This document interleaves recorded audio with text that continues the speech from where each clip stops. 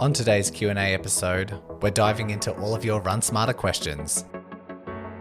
Welcome to the Run Smarter podcast, the podcast helping you overcome your current and future running injuries by educating and transforming you into a healthier, stronger, smarter runner. If you're like me, running is life, but more often than not, injuries disrupt this lifestyle. And once you are injured, you're looking for answers and met with bad advice and conflicting messages circulating the running community. The world shouldn't be like this. You deserve to run injury-free and have access to the right information. That's why I've made it my mission to bring clarity and control to every runner. My name is Brodie Sharp. I am a physiotherapist, a former chronic injury sufferer, and your podcast host.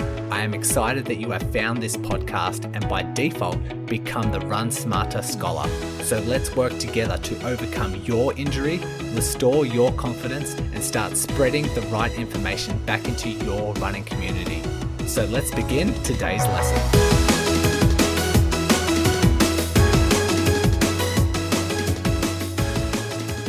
Welcome back, everyone. Thank you for joining me. We have a Q&A episode today where I have answered some questions that have been submitted. We've done it a little bit differently today. I have put onto Facebook the post of if you have any questions, please submit it. But we have a new kind of voice recording link where you can just click on the link, press a button, and then it asks you to record your question. And I think that adds a little bit of a better element to the podcast. I'll decide whether I continue using this or just go back to the old ways. Upon reflection, we'll see how this episode turns out and what your feedback is like, or maybe it's a combination of the two. I think what I might do is have the option to either, submit it via voice recording or just type in your question. And depending how many questions I receive, how many entries come in, I might prioritize the voice memos. I'll prioritize the patron questions to start with and also prioritize the voice clips that come in. But nonetheless, always working on trying to improve not only the information that's delivered, but also the quality that it gets delivered in. So we have 4 questions today, and first one comes from Rachel. Hi Brodie, Rachel here. I've been diagnosed with anterior compartment syndrome about 10 plus years ago. The treatment options I was given were change my shoes into more supportive ones. I did this, it didn't help much.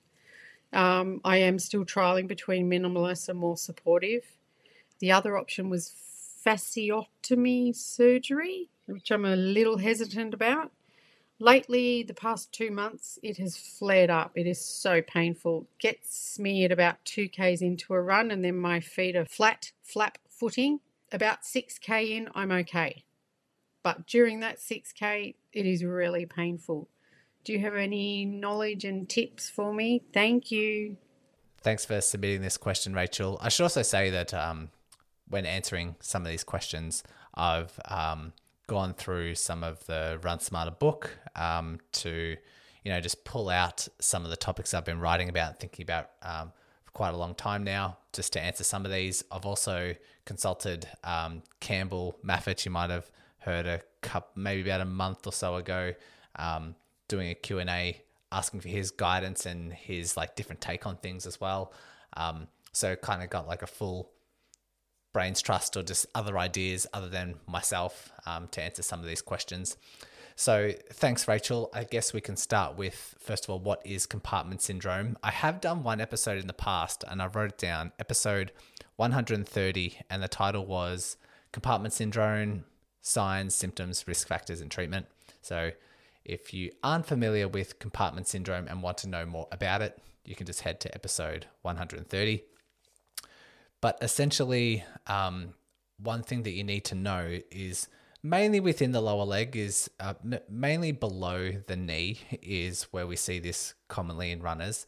And within that part of the leg, there's different compartments. So there's sheaths of fascia that contain muscle, contain sometimes bone, contain things like nerves and veins and arteries, and they're all like contained within like a fascia sleeve, and there's several different compartments in the lower leg.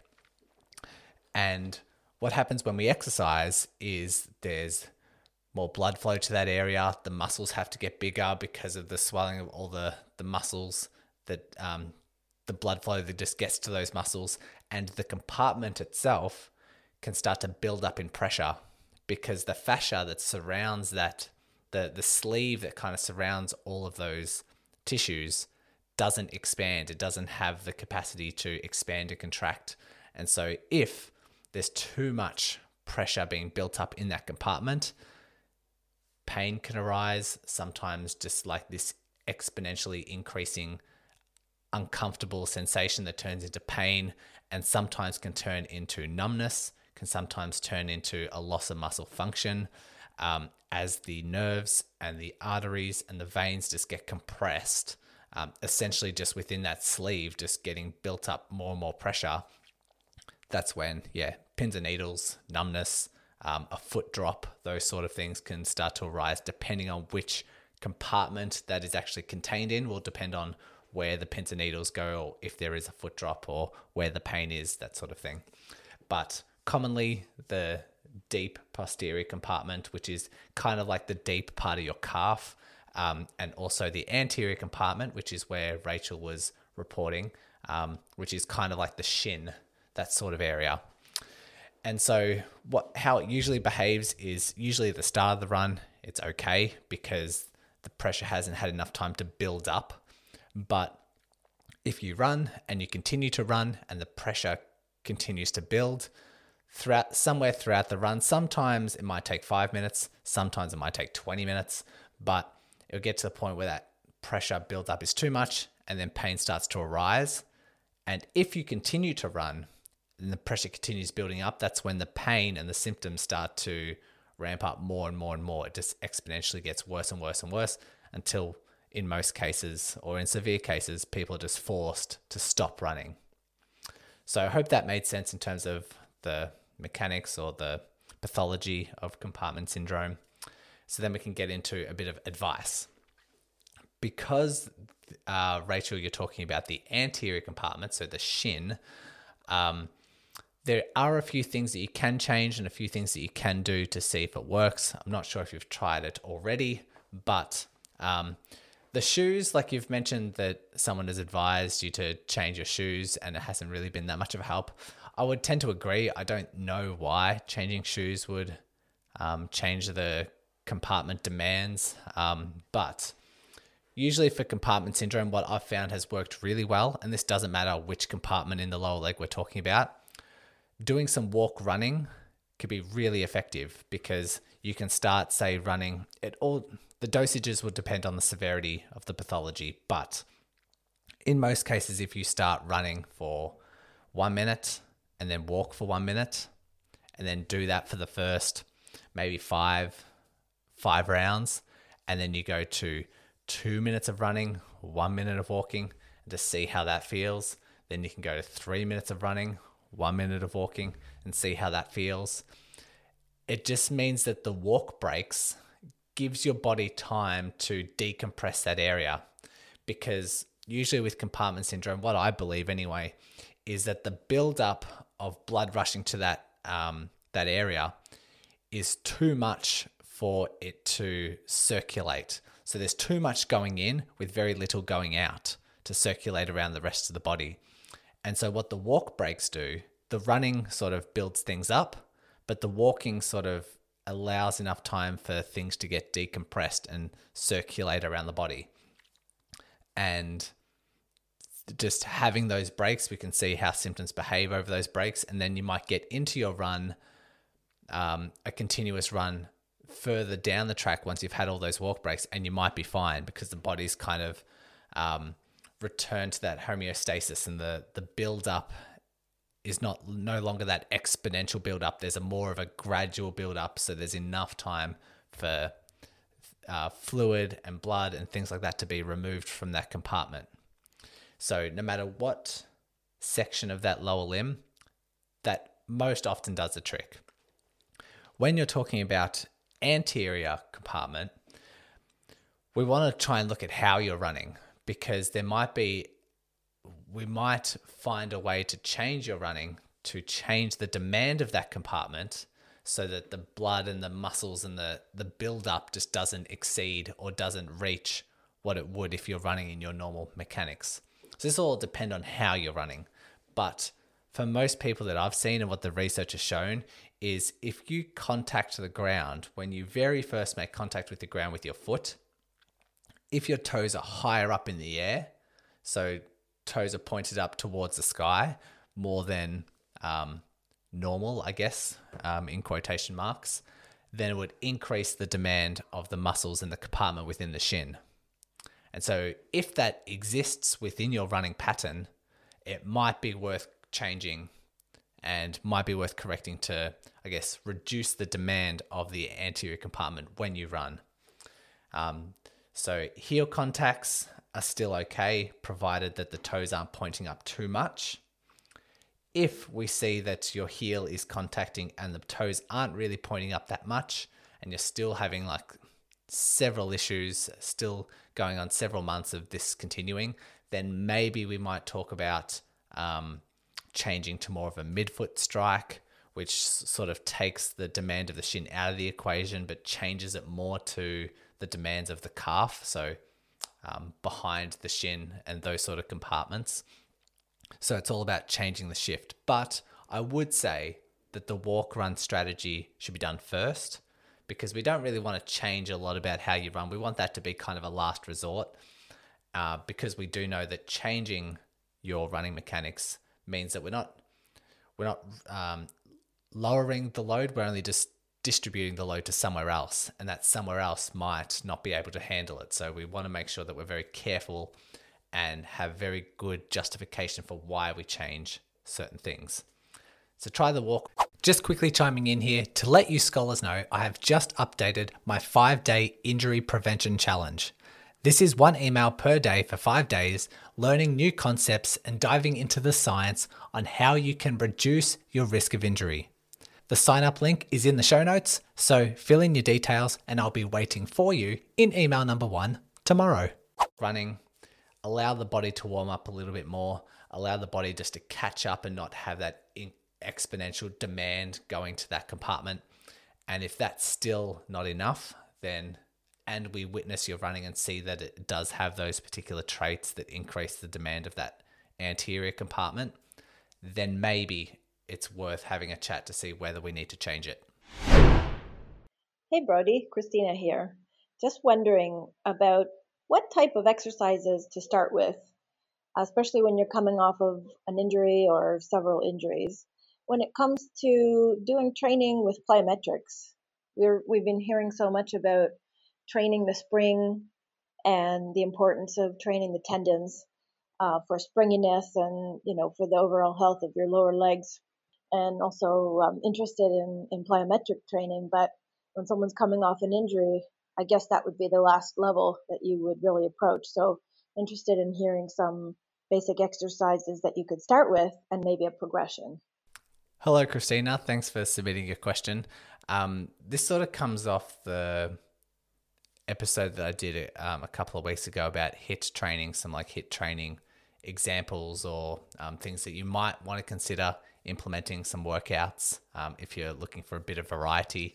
And I'm not too sure if it was highlighted too much in that episode, but when that episode came out and I had the little audiogram on Facebook, a good friend, Caleb McInnes, talked about, just mentioned that you also need to earn the right to do plyometric exercises by gaining the appropriate strength, load tolerance prior to doing them.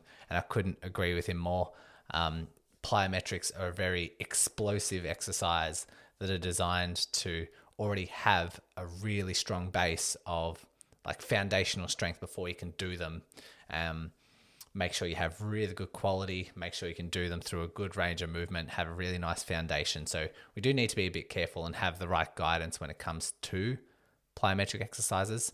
I can just imagine just a runner who's just getting started out with basics and does, say, lunges, and they're doing body weight lunges and just doing 3 sets of 10 and, just getting the foundations. And then they discover plyometric lunges. They decide to do them, and it's really poor quality. And first of all, like the hips and the knees might not have the tolerance to tolerate those sort of demands, and then starts getting sore. But then the quality and the range of movement and the alignment all just kind of falls out of place and really creates like a strain. So we do need to be very careful. So thanks, Caleb, for mentioning that. It's a good reminder for me to let the audience know. On the back of that, sort of continuing from that, I did, when writing the Run Smarter book, talk about Luke Nelson and his episode with calf and Achilles issues and strains, and he mentioned his favorite plyometric exercises. And you can always just Google or YouTube these if you're unsure of the type of exercise. But pogo jumps was one of his suggestions, one that he really loves. He's mainly talking about rehabbing calf and Achilles stuff and talking more about end stage. So once you've done all the slow, heavy foundation stuff and you need to work on performance, then double leg pogo jumps can be quite nice. He did talk about an exercise which was 2 hops forward. So now we're doing single leg stuff. So 2 hops forward and then 1 hop back, and just repeating that, 2 forward, 1 back, 2 forward, 1 back in that particular sequence. Drop jumps with explosive power, stair running, backwards running also can generate some really nice demands through the calf and the Achilles. Also mentioned sled pushes. I know Luke listens to these episodes, so thanks for your suggestions, Luke, and I will be reaching out to you to kind of ask for permission to use some of your quotes in the book. When talking about returning from injury, if we're looking at calf and Achilles, just for an example, trying to bridge the gap between strength and conditioning, so the slow stuff, and then getting to more plyometric stuff, if that is in your rehab ladder, if that is an idea that we want to do. You can also play around with doing calf raises with a metronome, so doing tempo calf raises. And this can be with weight, it can be with light weight. We do need to be very careful with assigning weight to tempo calf raises to a metronome. But just as an example, you might set a metronome at 60 beats per minute as, say, stage 1. And so every beep, you are moving up. So you go up and down every single beep. And that might be okay to start with, but then we increase the metronome beats per minute just to make it a little bit faster. And once we get to 90, 100, 110, 120, they'll get to a bit of a turning point or a tipping point where there's no longer enough time for your heel to come up and then come all the way down to the ground. It's simply the tempo's moving too fast and you have to start bouncing. So you have to start implementing a little bit of plyometric to keep up with that demand, to keep up with the beat. And so that might be with a little bit of weight, might be body weight. This is where assigning the dosage is really careful. We need to base it on the individual. But eventually the tempo gets quite high and then all of a sudden you're bouncing. And so you're doing that plyometric style, still remaining sort of fresh legs, still wanting to make sure that we finish the set feeling kind of fresh and not fatigued and kind of sloppy with the movements. But that can be a really nice way to bridge the gap between foundation strength, the slow, heavy stuff, and then eventually getting to something that looks a little bit more plyometric. I asked this to Campbell and he came up with some low, medium, and high impact plyometric exercises. And again, he highlighted that we do need to make sure that plyometrics are kind of the end stage, and might not even be for some. But if the plyometrics themselves, if you've earned the right to start doing them, then here are some ideas. Campbell did say pogo jumps, squat jumps, box jumps, star jumps, hops, skipping for height, these sort of just jumping based style exercises. For medium impact, he had knee tuck jumps, split jumps, scissor jumps, hill bounding. So we're just looking into more of the bounding sort of stuff, or like single leg lunge sort of movements. Uphill hopping and hop for height. So again, just progressing to more single leg stuff. And then high impact had double scissor jump, single leg stride jump, and speed hops. All of those you can look up yourself and sort of YouTube them if you're unfamiliar. And Campbell did mention that when doing the plyometrics, you measure the workload by the number of ground contacts per session. So he mentioned as examples, start with something like 30 to 40 ground contacts per session and then slowly work upwards. Next question comes in from Dominic. Stride length is often impacted by PHT. What plyometric and end range exercises would you recommend to try and get back to previous stride length? Thanks for submitting your question, Dominic. For those who don't know what PHT is, proximal hamstring tendinopathy, just a tendinopathy condition that affects really high up in the hamstring as it attaches to the sitting bone, and it is impeded, or like stride length can be impeded because we're talking about the eccentric control of your hamstring. So as you are just about to contact the ground with your foot, so those moments when what we call the late swing phase, your leg starts to straighten out, but your hamstring needs to slow down the rate of the swinging lower leg. And so it needs to contract as the leg is lengthening. It's what we call eccentric strength. But also because the leg is out in front of you, the proximal tendon of the hamstring, as it attaches onto the sitting bone, undergoes a little bit of compression. Depends on how far you're overstride. Like if you do overstride, if you don't overstride, it's a bit less compression. But that phase of the running cycle is where it is the highest hamstring demand, I guess, is where we can start this conversation. So that's why I guess the stride length seems to be the most impeded when it comes to running and people recovering from PHT. So it does result in people feeling quite restricted, feeling like that phase of their running is limited, and feeling like their rehab kind of needs to work on that. So my advice would be that the good rehab, a really well-structured, well-balanced rehab should resolve the issue. It's what we call the rehab ladder. Like your rehab ladder starts with what your current capacity is and the current symptoms and the current running, I guess, stride, and working your way up. The top of the ladder would be meeting the demands of running without any issues, without any symptoms. And then, okay, how can we bridge the gap with building steps in between your current and your future capacity? So in Dominic's case, it would be, all right, so already back to running, but still getting this apprehension or this hesitancy or this pain, symptoms, tightness, whatever, at this particular phase of running. And so we say, okay, well, these are the demands of running at that particular phase. Let's build out a rehab program that bridges that gap. And in this particular case, I've seen this scenario very frequently. I do have a lot of clients that have PHT. That's why my second podcast is called the Overcoming Proximal Hamstring Tendinopathy podcast, just because I have so many clients and wanted that resource to pass on to people. But I do have a lot of PHT clients that return to very slow running, very low amounts of running. They say, look, my running just isn't that fluent at the moment. Symptoms are okay, but I just don't feel like I have the same freedom or flexibility as I do with the other side. And a lot of it comes down to Dominic's, what he reports is just that stride, that just really late swing, just as the foot contacts the ground, that just doesn't feel comfortable.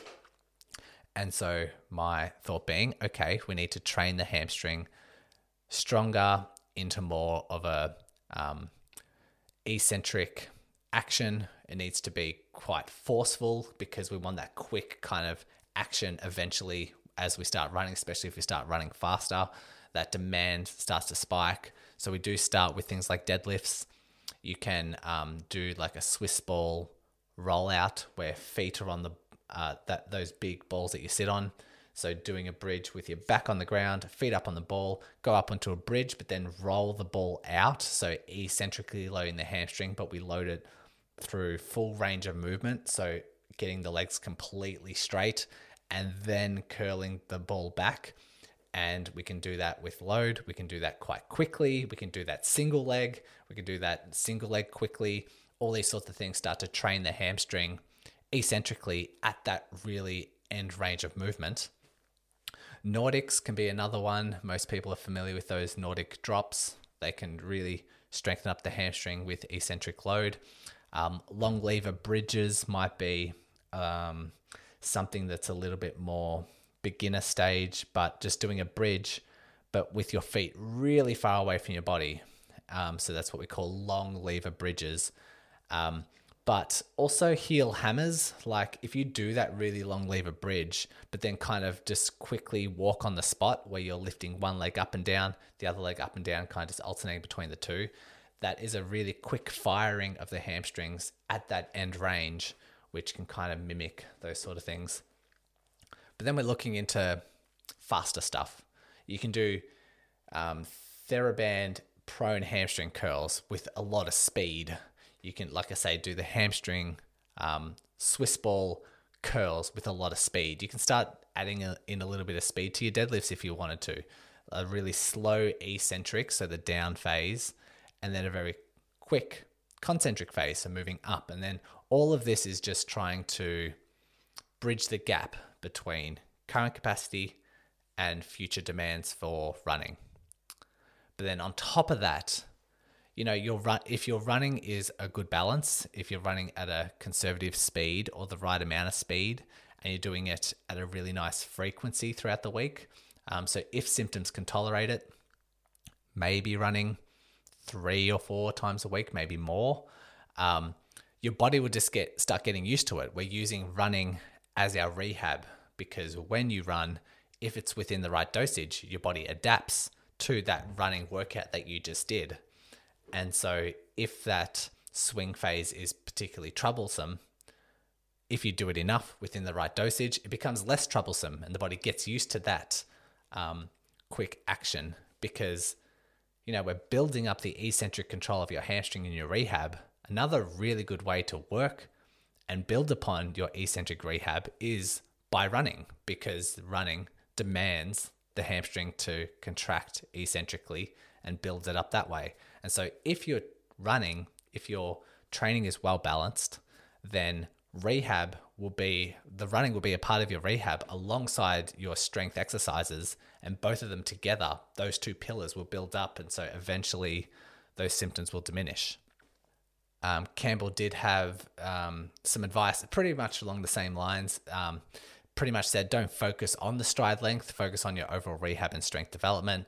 Strength will return in time, just have to be patient, have enough time for it to recover. Our last question for today comes from Lynn. Hey Brody, so I was wondering if when you're rotating pairs of shoes, is it okay for them to have different stabilities? For example, I generally run in a neutral shoe, but I have a pair of stability shoes that would help correct overpronation, just because they would offload different parts of the body. So I was wondering if it was be okay to rotate both of them. Thank you. Thanks, Lynn. A nice question, and hopefully maybe a lot of the runners out there have the same sort of questions about rotating shoes. And I guess to start with, provided that both of your shoes are comfortable and you're not currently injured, rotating between those two shoes are perfectly fine. I wouldn't use the term that the stability shoes help correct overpronation, because pronation is a very helpful and efficient sort of movement that the body does. And while some people pronate more than others, I don't think overpronation needs to be corrected unless you are finding that there's something that's if you're injured or if you have pain that is contributing because of that pronation, then we might want to either limit it for a period of time before you reintroduce your natural movements, natural mechanics with those painful structures, having the enough capacity, enough to strength to tolerate those things. So just I guess my little bit of nitty gritty with terminologies and that sort of stuff. But with each shoe offers different variety. The stability shoes, like we've got minimalist shoes, maximalist shoes, heel drops, all across the board, different variety shoes that offer different parts, demand different parts from your leg, offload certain parts of the foot or certain parts of the leg, but expose other loads to parts of the leg. And so shoes are a nice tool to offer variety to your feet and to the rest of the lower leg. And as long as you have adapted to both, then theoretically, in my mind anyway, it contributes to your overall resiliency as a runner. I've talked about this a little bit on the podcast before, but just as an example, if you had one person that wears your traditional running shoe, that's all they've ever worn, that's all they ever will wear, or all they want to wear, they have adapted to that shoe and will really struggle to deviate other qualities to like a minimalist shoe or a zero heel drop or less cushioning, those sort of things. They'll really struggle because they've only adapted to one style of shoe, and adapting to more types of shoes just increases that resiliency. But it just depends on what the runner wants to do with that, because that first runner who only runs in one pair of shoe, they'll be completely fine just to continue running in that shoe. But just keep in mind that that just narrows the adaptation zone and what they can tolerate. Whereas, if you offer different varieties, if you offer different loads with different shoe qualities, then overall just builds up some resiliency. There's nothing wrong with one pair. There's nothing wrong with two pairs. But if you do have two or more pairs and you've adapted to all of them, contributes all round. So now that I'm assuming that you've adapted to these two shoes, you can, there's nothing wrong with continuing. You can rotate them out, and you can start using them as a bit more of a tool in your training. So if you want to prepare for a race, you might find that you're faster in your neutrals. If you want to do very slow, easy runs, you might want to use your stability shoes. Particularly for weeks, like if you have tight calves or a sore Achilles, or if your feet have been battered up, if you're just backing off a really big mileage the week before, and just general soreness, general tiredness, particularly below the knee, then you could probably do more of your running in your stability shoes, because the stability shoes might offer support or less demand on the foot, calf, Achilles. And that might be exactly what you need. So you're choosing which shoes to pick based on how your body's feeling or what demands that you have. If someone only has one shoe and they only want to stick to one shoe, the only reason I would change it, the only reason I change or recommend a different style of shoe over another would be, one, if they want to increase their running performance. So if they wanted to squeeze out the most bang for their buck, if they wanted to become as economical as possible, if they've got a marathon that they're training towards and they want to give it their best, research shows that a lighter shoe will help increase running economy. And if their current shoe, has a little bit of weight to it, you would benefit from changing to a lighter shoe, but the transition time, depending how abrupt in the style of shoe you have. If you go from a maximalist to a minimalist, that huge abrupt change, that might take months to adapt towards. If it's something a little bit more minute, if you're already used to a zero heel drop, but then you go to a zero heel drop and it's a little bit lighter and the stability is just a little bit less, might only take a couple of weeks. But that's when I would change if someone wants to increase performance. If they're injured, perhaps we might change their shoe qualities around. If they have plantar fasciitis or if they've been dealing with chronic kind of Achilles issues or calf strains, maybe it might be worth or warranted changing a certain type of shoe. So that's another scenario where I would maybe offer or recommend a change in shoes. The other one is if they're uncomfortable, if your current shoes are uncomfortable, if the tops of your feet are painful, or if the ends of your toes are getting sore, that's warranted for a different change. Maybe that shoe's getting too old, or maybe that style of shoe just isn't suiting you based on the volume of running or the type of running or the surface of running that you do. And then it's just the fourth one that I thought I'd put in here would just be runner's preference, just their choice. Some people decide they want to give maximalist shoes a go.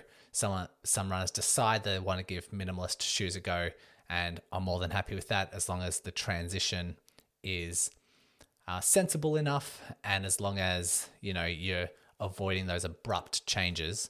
I think that it's quite safe. So increasing their performance, if they're injured, if their current shoes are uncomfortable, or if they've decided to have a change in their preference and want to give something else a go because they hear it's all the rage, or they think it would really benefit them off something that they've read, by all means, we can try it out.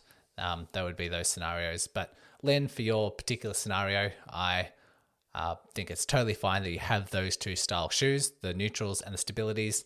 If you find both of them comfortable, I would use them to your liking, use them as the body seems fit, and just rotate them out so that you can remain adapted to those two and build your overall resilience. Those are the 4 questions I had submitted. Thank you to everyone. So Lynn, Dominic, Christina, and Rachel for submitting those. This has been really fun. I always like hearing people's voices, and from around the world, I hear a whole bunch of different accents.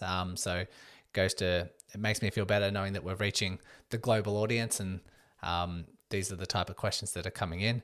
And I hope you as a listener enjoyed this as well, just to overall build up your running knowledge. And as I sign off, remember, every new insight brings you one step closer to your next running breakthrough. And that concludes another Run Smarter lesson. I hope you walk away from this episode feeling empowered and proud to be a Run Smarter scholar. Because when I think of runners like you who are listening, I think of runners who recognize the power of knowledge, who don't just learn, but implement these lessons, who are done with repeating the same injury cycle over and over again, who want to take an educated, active role in their rehab, who are looking for evidence-based long-term solutions and will not accept problematic quick fixes. And last but not least, who serve a cause bigger than themselves and pass on the right information to other runners who need it. I look forward to bringing you another episode and helping you on your Run Smarter path.